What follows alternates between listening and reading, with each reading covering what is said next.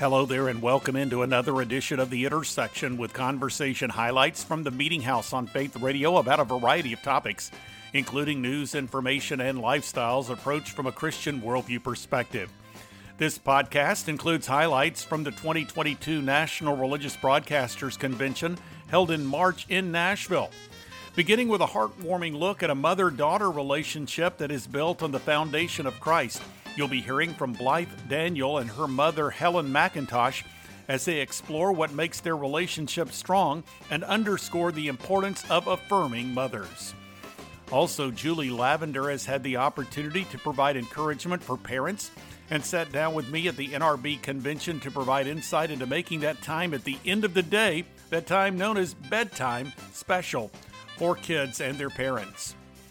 And on this edition of The Intersection, in conversation from the 2022 NRB convention, Mark Meckler of Convention of States identified areas in which the Christian faith is being challenged by the culture. Finally, from the Cultural Research Center at Arizona Christian University, researcher George Barna provides some vital insight with regard to the degree to which parents possess a Christian worldview and how they are transmitting it to their children. This is The Intersection, a production of the Meeting House, and I'm Bob Crittenden. At the National Religious Broadcasters Convention in Nashville, Blythe Daniel and her mother, Helen McIntosh, stopped by to share about how God has worked in and through their relationship. They have recently released their second book together entitled, I Love You, Mom, Cherished Word Gifts from My Heart to Yours, providing ways for daughters to share appreciation for their mothers. From that NRB conversation, here are Blythe Daniel and Helen McIntosh. What we wanted to do was to be able to just offer mom something that she wouldn't be able to buy, that the child would not be able to buy at a store, and it's word gifts. And so every mom needs affirmations and encouragement that they're doing a good job, or that they matter and that they're important, that their role as a mom is something that is not overlooked. And so when we started thinking about what can you buy your mom that she doesn't already have, and it was let's give word gifts. And so there are word gifts at the end of each devotional. So there's a scripture to just kind of point to a reference of a topic.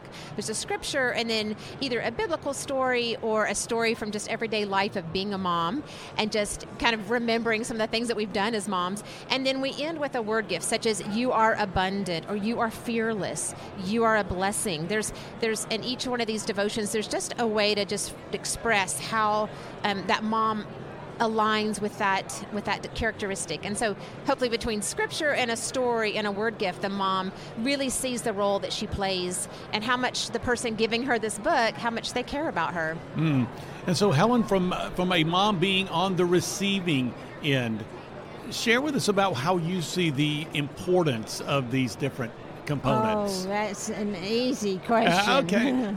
I tell you, words can be used to bring life or death, right? Yes. We've all experienced the brokenness that comes with words that were not to be cherished. And so we hope we've provided lots of words that build up.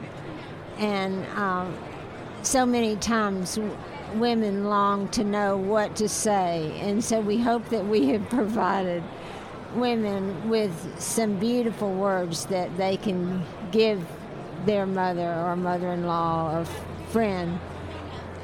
We hope that they will see that as a gift.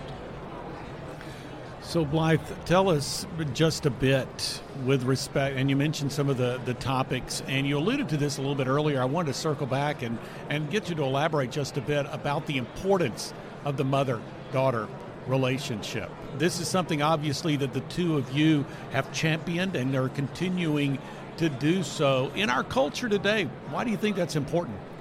I really believe it's important for mothers to know how appreciated they are and what a significant role they have, because mothers are the curators of the next generation. They are the ones that are helping shape the lives that are going to be our future leaders. For the most part, there are dads that are playing a tremendous role in that as well, but often when it comes to mothers and daughters, we even take on a lot of the genetics of our mother and the characteristics of our mother. And so some of us have had great mothers. Others have had disappointing mother-daughter relationships. And so whether you come from either side of that, it is not too late for you to be the mom that God created you to be. You know, God created moms for a specific purpose, for a specific family. And so maybe you sometimes wish that you feel like, well, maybe somebody else would be a better mom for my kids. No, God created you to be that mom. And so we just want to encourage moms that this is God's plan for you. And it goes by so quickly. I have 3 children and in the teen years, and I can just see how quickly time has gone. And I want to make a lasting impression on my kids before they head out in the working world, to know that I love them. And I hope that this is a book that they would give me, saying, Mom, these are the things that we feel about you. Blythe Daniel and Helen McIntosh joining us today here on the Meeting House on Faith Radio. It is the 2022 National Religious Broadcasters Convention in Nashville. So Helen, Blythe was just talking about something very important about the calling, the special calling that is upon a mom's life, that a mother is called to the family that she is serving. Nice. So how do moms how can they really live that out and recognize that calling that they have to that particular family? Thank you, Bob. Well, a great amount of Scripture demonstrates that calling, and those are the verses that we included in this little gift book. And Bob, it is a gift because our culture is so dark, as you referenced. And it is there's such an assault against the family, and especially the role of mothers and fathers. It's just tragic. So we wanted to present to mothers an encouragement that they are of value, very much of value to God and to their family. So we hope that they get that message when they receive the gift book. Blythe Daniel and Helen McIntosh here on The Intersection. You can find out more by going to the website ourmendedhearts.com. Next up on this edition of The Intersection podcast, it's the author of the book, Children's Bible Stories for Bedtime to Grow in Faith and Love, Julie Lavender. At Faith Radio Meeting House Media Central at the 2022 National Religious Broadcasters Convention in Nashville, she discussed ways in which parents can help provide a biblical focus for their children at bedtime. Here now from that conversation is Julie Lavender. You know, we hear a lot about this screen time, and one of the biggest things is to remove screen time for at least an hour. And, you know, I'm guilty of that. I'm speaking to myself as well. I don't think we realize how much screen time, excites the brain. And when if we watch anything, whether it's YouTube or, whether it's our kids playing a video game or whatever before they go to bed, they're getting their brain excited, and it's hard to fall asleep that way. So I do have some suggestions in the front of the book. One of the first is remove all screen time for about an hour. I suggest getting that one last drink of water. That was always my kids' excuse. Oh, I just need a drink of water. Well, if you go ahead and remind them, let's get your last drink of water right now. And some other things I've suggested are, tidy up your room. A cluttered room can be a distraction to a kid's. Tidy up your room a little bit before you go to bed. Go ahead and line up some things that you will need tomorrow. If they have baseball tomorrow, get out the baseball equipment. If they have horseback riding lessons, make sure those things are organized. That helps you fall asleep knowing you're organized, because if your child climbs into bed thinking, and this might be an older child thinking, oh my goodness, I've forgotten, I don't know where my cleats are, I'm going to have to hunt my cleats in the morning, well then that gets on their mind and they can't fall asleep. I suggest things like talk to your parents, make sure you tell parents or caregivers or grandparents good night right before you go to bed, and take a few minutes to talk to them about the good things that happened to you that day. Count your blessings. Try to give them positive thoughts before they go to bed. Brush teeth, take a bath, those things, but give them those positive thoughts and end with a Bible story. Hopefully parents and caregivers are reading with the children before they go to bed. My book is designed for 4 to 8-year-olds in the hope that moms and dads will read to them first, and they'll fall in love with God's Word so much that then they'll want to read those stories themselves. But there's nothing better than sharing those stories together as adult and children before you fall asleep. And, of course, end with prayer. Absolutely. So instead of doing the Bible story and then try to get everything ready for bed, you do everything else, all these other activities, and then end with God's Word and prayer. That's what I would like to hope. Now, of course, I want them reading this book anytime. It doesn't have to be bedtime. It doesn't have to be. However, Oops, sorry, you can't read this. Sorry, it's not bedtime. It says bedtime. But, I just picture parents, grandparents, whomever, snuggled into bed with their kids with this Bible story book right before they fall asleep. And it can almost make me cry when I think about it. I've had a few people that have shared that they have the book, and one is a homeless shelter in our area. I'm friends with the director, and she bought a couple of books. She bought some books to give to each new family that comes in. And I think about them falling asleep, getting into bed together, the mom and the child, or the dad and the child, reading these stories before they fall asleep, and it just warms my heart so big. Well, as you look at these Bible stories, and there's so many wonderful stories in the Word of God, how did you select the ones that you wanted to put into this book? That was tough for me. I had so much fun writing this book because in working with my publisher, I knew they wanted 52 stories, and they wanted some Old Testament, some New Testament, etc. And so I spent just several weeks poring over God's Word, pulling out some of the resources I had at home, looking over the stories to try to decide which ones I wanted. And we just we tried to cover the big ones, the important ones, but we also tried to include some of those lesser-known stories. For example, with the story about Naaman and leprosy, his issue with leprosy, I tell it a little bit more from the story of the servant girl, the young Naaman's wife's servant girl, who was the one that suggested go see the prophet that I know in Israel. And her story, her sending him there, and ultimately we know it was God's sovereignty, but her message to him is what sent him there, and then he was able to say, now I know there is no God but the God of Israel. And I hope that just points children to the fact of, A, I can speak boldly about the Lord, but B, I can do great things as a child. Julie Lavender here on The Intersection. She can be found online at julielavenderwrites.com. Well, this is the Intersection Podcast, a weekly production of the Meeting House, and you can learn more through meetinghouseonline.info or by visiting the programming section at faithradio.org. You'll find a link to the Media Center. That's where you can go to listen to or download full conversations with recent guests featured here on the Intersection Podcast. You can also find links to the podcast, to the Media Center, as well as the Apple Podcast feed. 2 blogs are accessible. One is The Three, with 3 stories of relevance to the Christian community. And there's The Front Room, with devotional thoughts and commentary from the Meeting House program. You can also find a link to the Faith Radio YouTube channel, through which you can find video content relative to the Meeting House program, including recently added content from the 2022 National Religious Broadcasters Convention in Nashville. You can also follow me on Twitter and access the Meeting House Facebook page. Again, that website address is meetinghouseonline.info, or you can go to the programming section at faithradio.org. Conversations can also be found through the Faith Radio app and a variety of podcast platforms. Search for Faith Radio Podcast when you visit Amazon Music, Apple Podcast, Spotify, TuneIn, and more.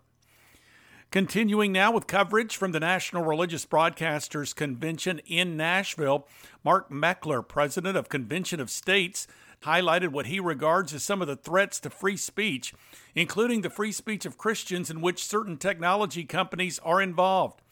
Here now from that conversation is Mark Meckler. God just put me at the right place at the right time.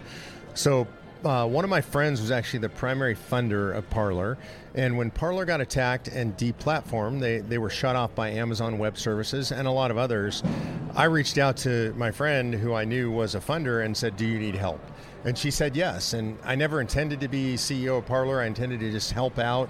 Ultimately, I ended up in the CEO's seat with the goal of restoring them to an online presence, rebuilding their technology stack, because you have to move off of big tech as opposed to being on Amazon where you can be deplatformed, and then ultimately helping them to get back on the App Store. So it was a fluke. It was God putting me in the right place at the right time to serve people who needed help. Well, what did you learn as far as the extent of censorship by big tech platforms? I learned that it was much worse than I thought, and I think most people don't understand how bad it is. Just to give you kind of a peek behind the curtains, everybody thinks about Parler got shut off. Somebody flipped the switch and shut off their website. That's indeed true. Amazon did that, but there are things that got shut off that people don't understand that you need to have if you have a major platform like that. For example, there's virus protection, what's called DDoS protection against attack. That vendor shut us off. You have things like credit card processing, that got shut off. You have things, all different kinds of things. Here's a weird one. The customer service software, a company called Zendesk, deplatformed them. It was hard to find another customer service software that would help them. They ultimately, when I was there, they were working off of spreadsheets to do customer service because there was nothing automated off the shelf that we were able to use. So what I realized is the entire big tech industry conspires against anybody that speaks against what they believe is I would call it a technological theocracy. So if you would, just enlighten us when you talk about this theocracy, if you will, and this hostility that seems to be toward people, to be there toward certain people of faith, certain people that want to get their content to a wide area of the public. So what's the motivation behind it, and what are some of the things, or what are some of the reason, or what is some of the reasoning for this happening? You know, I think you've probably heard the term wokeism. I really do believe him. And if you look at the definition of religion, they actually have become a religion. This provides meaning to their life. The idea that they're more woke than the next person, that they subscribe to this particular set of ideas, they say particular words. There's a particular liturgy that's involved in being wokist, for lack of a better term. And so what it is everybody pleasing each other, everybody doing what they think their crowd, the in crowd, the woke theological crowd wants. And so these companies all move in lockstep, and you see it even outside of the technology industry. When I talk to people in big law, and as a lawyer I have a lot of friends who've been practicing for a lot of years. I'm almost 60 years old. I know people who are senior partners at big law firms, and by the way, a lot of them are conservatives, by the way, Christians like us.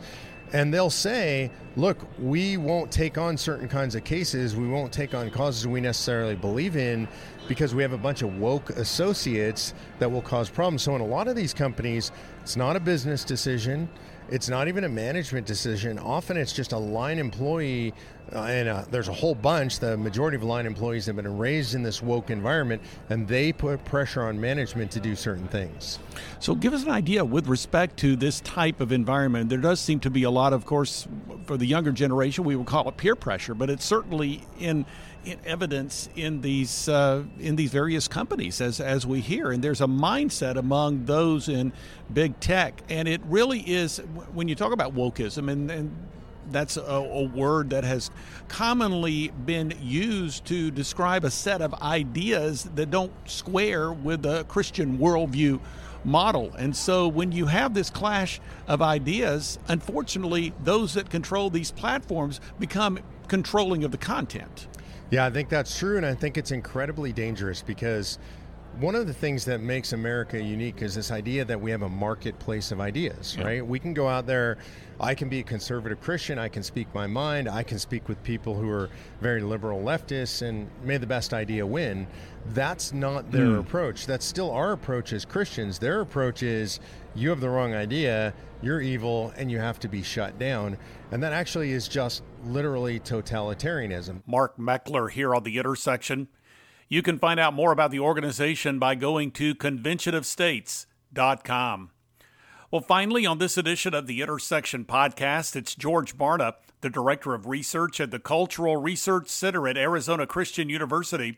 In our recent conversation, he discussed the extent to which Christian parents of preteens possess a Christian worldview, which can have an impact on their children.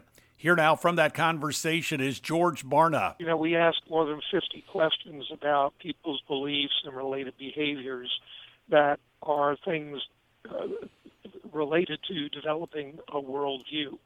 And we find that, yes, only 4% of self-identified Christians actually have a biblical worldview. So what does that mean? It means, first of all, when they make their decisions, they are not making them with the mind of Christ. They're not making them based on the principles of God as delivered to us in the Bible. They're not thinking about how can I do the thing that's going to bring the greatest glory and honor and pleasure to the God who created me for his purposes. Instead, what we find happening is that people are thinking primarily about themselves, even those who consider themselves to be Christian, and are more worried about happiness and comfort and achievement and reputation and all of those kinds of things. And how is that possible? Because remember what a worldview does. It's the filter that we have to help us to understand and respond to everything that happens around us. So a different way of saying that is every single decision that every person makes is based on their worldview, because it's their worldview that helps them make sense of those opportunities and guides them to make choices that are consistent with what they think is right, who they think they want to be, what they think God or whoever their transcendent being may be has created them for, if they even believe in some kind of a transcendent being.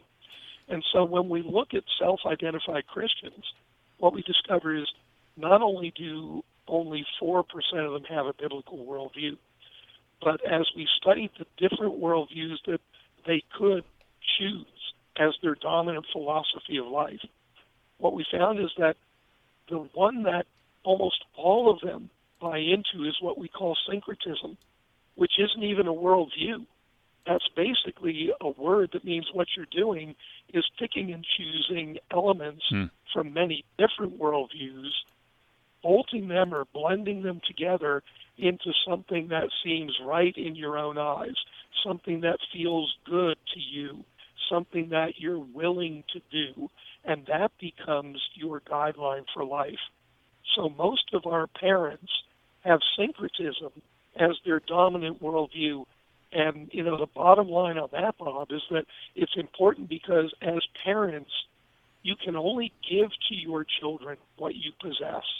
What have you found with respect to how well parents are communicating at least some sort of biblical content? Maybe not, since, again, they don't necessarily possess that biblical worldview perspective, but it seems like they could be sharing something. How effective is that being done? Well, here's the difficulty, and it's great. I encourage parents to share with your children everything that you know about the Bible. Spend more time in the Bible so that you have more knowledge, and you can share that with your child. But here's one of the fascinating things we're finding is that children often now do not even look to their parents for guidance as they're developing that worldview, as they're trying to fill that vacuum of understanding.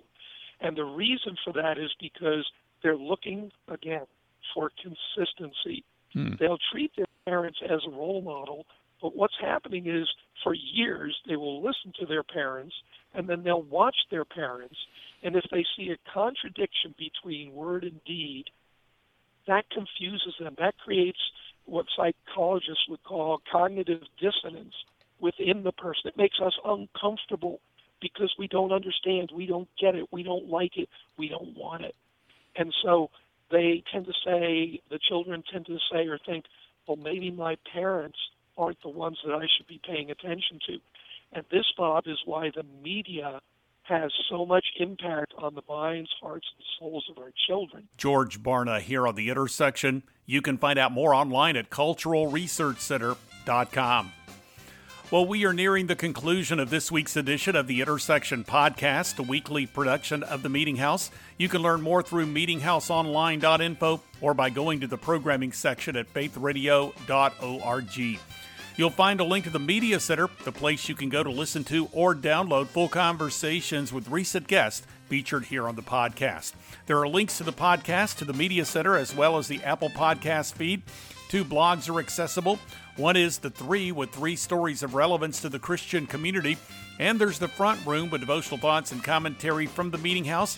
You can also find links to video content, and you can follow me on Twitter and access the Meeting House Facebook page. Again, that website address is meetinghouseonline.info, or you can go to the programming section at faithradio.org. Thanks for coming along with me on this edition of the Intersection Podcast. I'm Bob Crittenden.